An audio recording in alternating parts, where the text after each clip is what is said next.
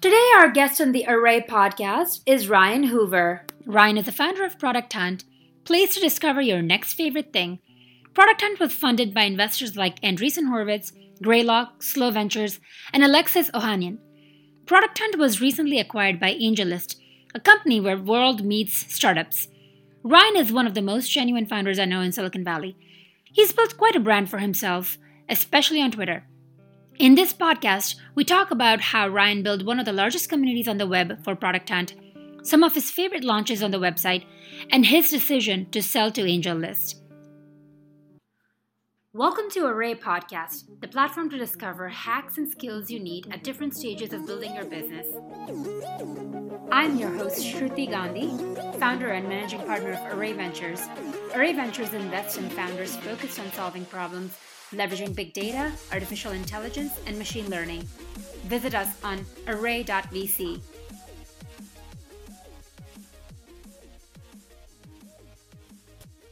You have been one of those folks that kind of moved to Silicon Valley early on and have created quite a name for yourself. I know the audience would really love to hear about. After looking at different opportunities and everything, it was very clear that San Francisco was like this giant magnet, and there were very few other cities that I found myself like landing, but San Francisco was one of those. And I ended up connecting with an old boss of mine, and he ended up taking a chance on me and recruiting me to a company called Playhaven. So this was 2010 when I moved from Portland to San Francisco and joined Playhaven. It was a really small company, about 10 people at the time. That's what led me here, and it's been almost 7 years since I moved. And then you started curating cool things. Yeah, well, actually, what I started doing then is I was really focused at Playhaven. I was doing product management there. Was, again, 10 people at the company, so really, really small. But then we grew, we downsized at one point. There's a whole history there, and kind of crazy story. But we went through some layoffs. I survived through some of those. Then we grew and figured out something that worked and grew to 100 people or so. And it was during that time that I was not only working out at Playhaven, but then like a little bit later in my years in San Francisco, I started doing more writing and, doing brunches with founders and other people in the tech industry and just building relationships with various people, which actually is very important because that's what led me to kind of get more curious, interested in technology, and ultimately before Product Hunt started, I had this very, very small, but like an audience of friends and people in the industry that paid attention a little bit. So, how did you meet those founders? A lot of it was Twitter's. I have to thank Twitter for a lot of my relationships and people that I know. Everyone from good friends to teammates that are on Product Hunt team right now today to and maybe we met through Twitter. I don't even know. Probably. Probably. And so a lot of it, frankly, is engaging and talking to people on Twitter, reading articles, sharing articles, writing myself, doing these brunches, and just being kind of involved in the industry to some extent. And after doing that for several months, several years, just leads to serendipity and things like that. So would you say if someone coming in new today would have the same reach and access on Twitter as you did then, or do you think they should find another platform? That's an interesting question. I think still today, people who are in technology are still, a lot of them are on Twitter. So I don't think that's dramatically changed in the past 5 years or so. I find Twitter the best place to really get to know people, and it actually is the only place probably on the internet where you can actually connect with maybe people you admire or want to connect with. Like, you can try cold emailing them and maybe they'll respond. But Twitter is the only place where you can have a lot of lightweight interactions and touches and things like that. And when someone sees your face and your name and hopefully you see something intelligent multiple times over the course of 12 months, 24 months, it starts to build a relationship with them to some extent. And they start to trust and understand you a little bit more. So it's probably the only platform that you can actually do that outside of, running into them in person. I mean, in person is the best place to get to know someone, but obviously very difficult for most people, and also not very scalable. Do you sleep? Do you have a bot?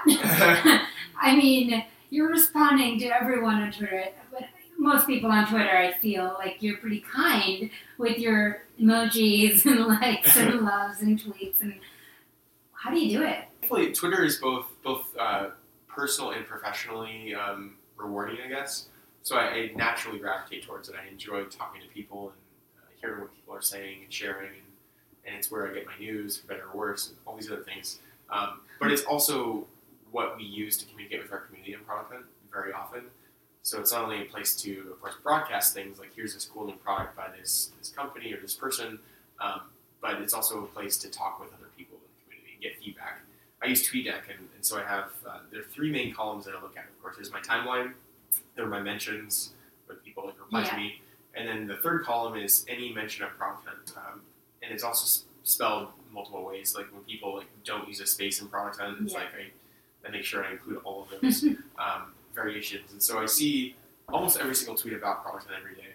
So I see what they're sharing, I see what people are talking about, I see customer support requests, everything.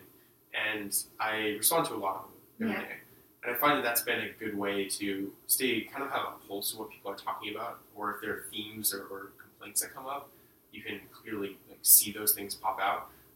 And then it's also just fun. Like people don't expect sometimes, me to reply when someone mentions something about product hunt, then I do, and it's just kind of a fun way to talk to people in a really authentic way. Here's why Ryan started Product Hunt. So going back to Playhaven, I was there for about 3 years, and after being there for 3 years, I realized, okay, I love the team, love the mission, I love what we're doing, but I was tired of building things for other people. I was, building tools for game developers, and that was cool and everything, but I really wanted to build something for myself. I also wanted to try and challenge myself to do something different, and also get back to a smaller company and team, something that I could feel like I had more autonomy in. And so I ended up at that point just giving notice, saying, "Hey, I think it's best that I find something different. Like, I'll stay here 2 months. Give some time to transition out." That ended up turning into a part-time role, so I ended up not just leaving, but actually switching to part-time. And that was like a great situation for me, frankly. I was in a very fortunate position to have financial. There's like a metaphor of like treading the water in San Francisco. Like my salary was basically cut in half, so I could like afford my $10 apartment. But I wasn't saving money, but I could at least stay up. So I was like staying afloat in San Francisco, which gave me time to then figure out what I want to do next. So I interviewed at some companies and some startups, and none of them were really a good fit. And then meanwhile, I was experimenting, and one of those things was product. And I was like, I love products, I love apps, I love discovering new things. I'm always sharing them with friends. Me and my friends are always text messaging each other new things, or in group chat sharing new apps or things we find. But I didn't know of any place online which aggregated all those things. I didn't know a place on the internet where you could say, here's what's new and cool in tech. And so that was really the inspiration at the very beginning. It was very simple. And then, of course, turned into an email list is the beginning, and that was kind of a good MVP to get things started. Are you an engineer? No, I'm not. And you taught yourself how to do this? Well, so... It was an email list? I want to hear the details. Yeah. So it was both like a gift and a curse. So not being an engineer, I couldn't just put my head down and spend weeks building like some Ruby on Rails app or something like you see on Product Hunt today. So I couldn't do that personally, so I was forced to get creative. And fortunately, being creative forced me to also build like the simplest thing possible. Simplest thing possible, in my mind, was email. Mm-hmm. People use email all the time. It's a great distribution channel. And for me, it seemed like the easiest path to build something that people might start using. So it was actually even easier than you probably might even think. I actually use a service called Linkeating. Mm-hmm. Have you heard of it? No. So it's no longer around, but it was made by a team called Makeshift, which was in London. They were hacking and building all these different tools, and they built this thing called Linkeating, which is a collaborative email digest. The way it works is you create a digest, you invite people, so I can invite you, and when you're a collaborator, then you can basically share links. So you would send links to this service. Every day it would automatically compile all the links back and then distribute it to the email list. So it required no manual effort until like 20 minutes. What's the new version of that? I know there's actually Review is probably the closest thing. It's a different model, but I'm actually using it personally for my email list. Okay. Wait, I want to be on that email list. Yes, it's I should know the URL off the top of my head, but it's if you search for R.R. Hoover Review, it'll probably come up. Okay. Yeah, it's a pretty cool service for like setting up digests and things like that. But yeah, LinkedIn was a super simple service. It allowed me to get it off the ground. It was some morning, like super early at Phil's. I was like, all right, I'm going to do this thing. And so that's where Product Hunt was born. I tweeted it out, put it on Quib, which was a community I was a part of at the time very heavily. And that was the beginning. Cool. And how often did you send it? So then at that point, it's like 3 weeks passed, and this digest was more and more people were subscribing. Some people emailed me and say, hey, I like this product email. That's really cool. And I started getting more confidence that not just me, but other people wanted this thing too. And so then I'm like, all right, this is cool, but it's pretty limiting. You can't do much in email. I would love to create this into a site and a community online. And so I'm thinking, okay, how do I do that? What would it look like?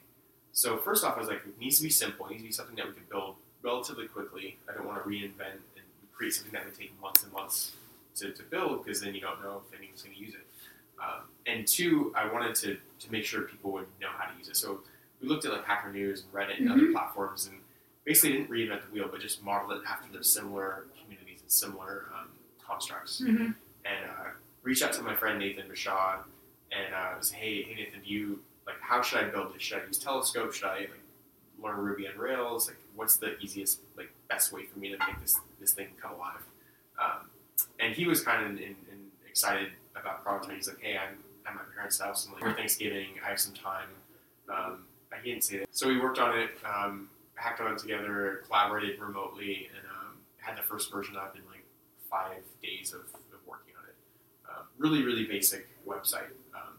But then we worked on that for a while. At one point, I was ended up paying this guy named Ricardo in Italy, a developer, who my friend Stefano introduced me to, and he was hacking on it a little bit with me on the side. So how does one pay a developer when they're staying afloat for rent in San Francisco? Well, it was Ricardo was in Italy, so it wasn't like San Francisco wages, and it was also maybe 20 hours a week, so it wasn't full-time employment or anything. So you really have a conviction, though. That's the point. Yeah. It was enough to put your own money in this and kind of get it going and build something. Yeah. You didn't know how you're going to make money from it, though. Yeah, at the time we didn't call it a startup. We still called it a side project.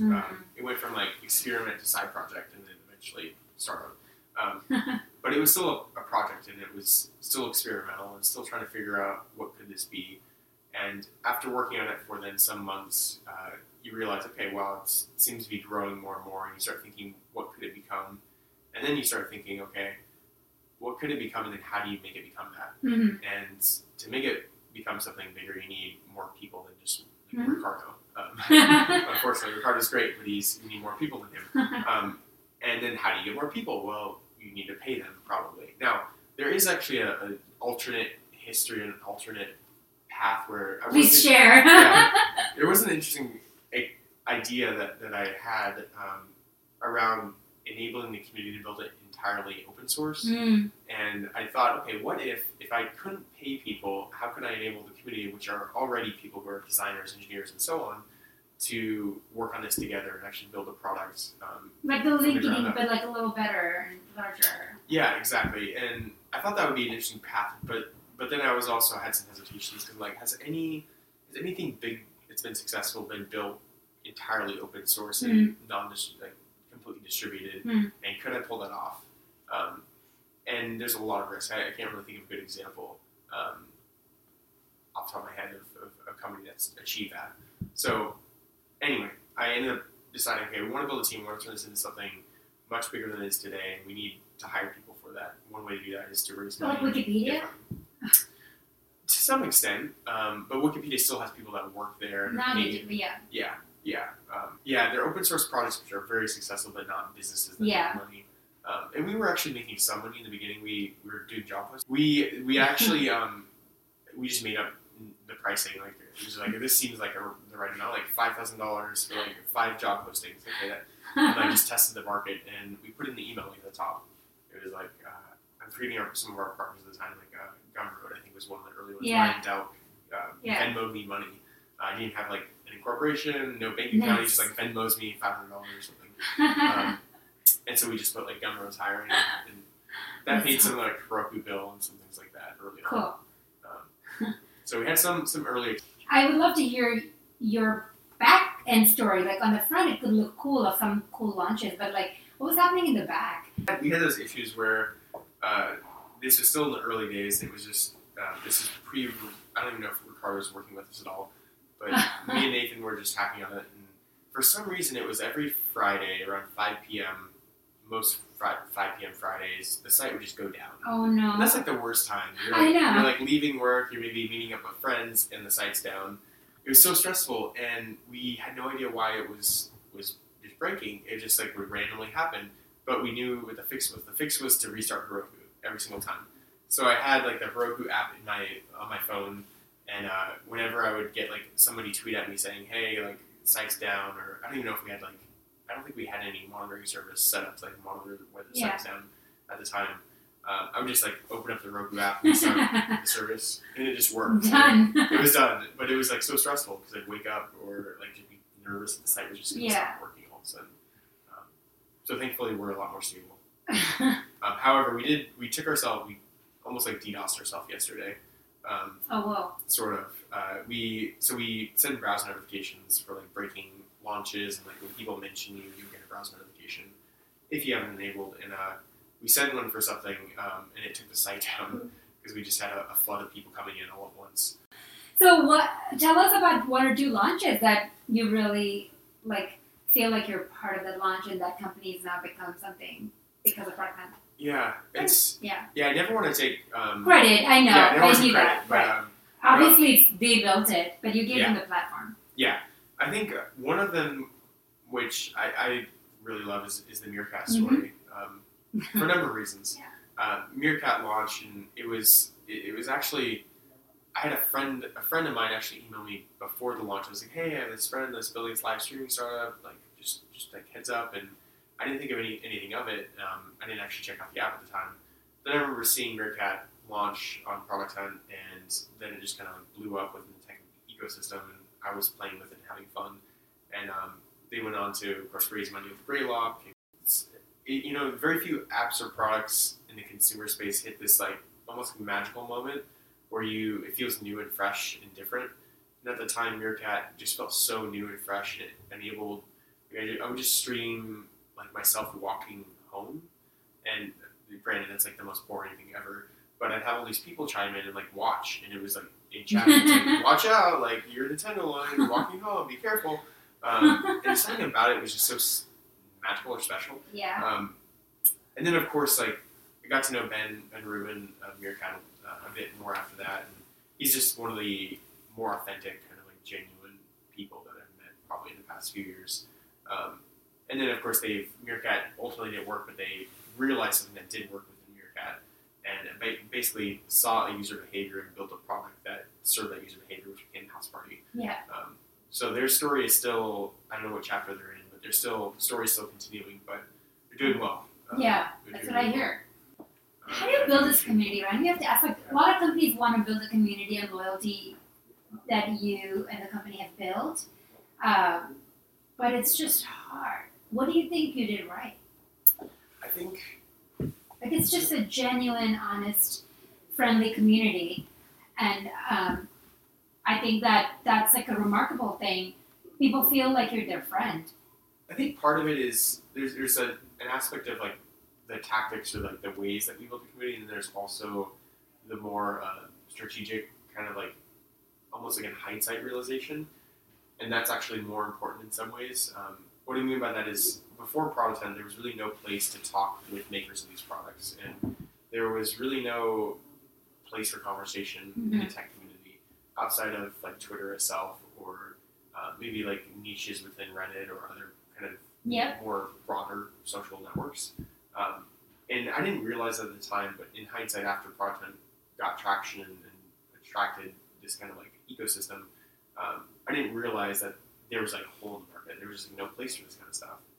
And so without that, no matter what you do, if you don't have something that is going to appeal to a certain audience, no matter what you do, what tactics you use, part of it is just choosing that, like, what does the market need and who is the audience you're attracting, and then building for those people. And there's a lot of other tactics. So what does the audience need right now? You still are very, very popular. Yeah, there's a lot of... So there's something that we launched last week, actually, which takes Product Hunt in a little bit different direction. Not, I wouldn't say it takes it in a different direction, but expands the platform to serve other needs. It's called Ask Product Hunt. I don't know if you've seen it. But historically, Product Hunt has been a place where you discover, here's what's new and cool today.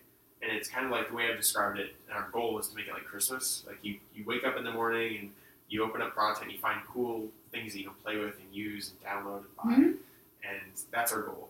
But over time, as we've started building the community and the platform itself, and now we have like 90,000 plus products posted, we have this database, this whole wealth of not only data, but also all these products. Many of them are actually better than when they were on Product Hunt the first day. Yeah. The irony is that we're surfacing products in their earliest state, but oftentimes a product that's 3 years old is actually a better product for a particular need. So we introduced Ask Product Hunt, which is our really goal to serve the use case of search. How do we help people find what they're looking for ultimately? And those are very different use cases than like show me cool stuff that I didn't know existed. Right. And so we're getting a lot of really good feedback. Actually, we set some like KPIs and goals on launch day, and we're 5xing those goals that we set. So people are using it, and it's still like very bare bones, and we have a lot of work to do to improve it. But our hope is that it will ultimately become the place that people go to search for products over time. So if you're looking for a new calendar app for your iPhone, or you're like, hey, is there a CRM that integrates with my Gmail account that does XYZ? Right. We have I see you asking those questions on Twitter. Yeah, and a lot of people do, actually. Yeah. A lot of people ask those questions on Twitter. The problem with that solution is if you don't have any, like a significant number of followers, you're going to get no responses.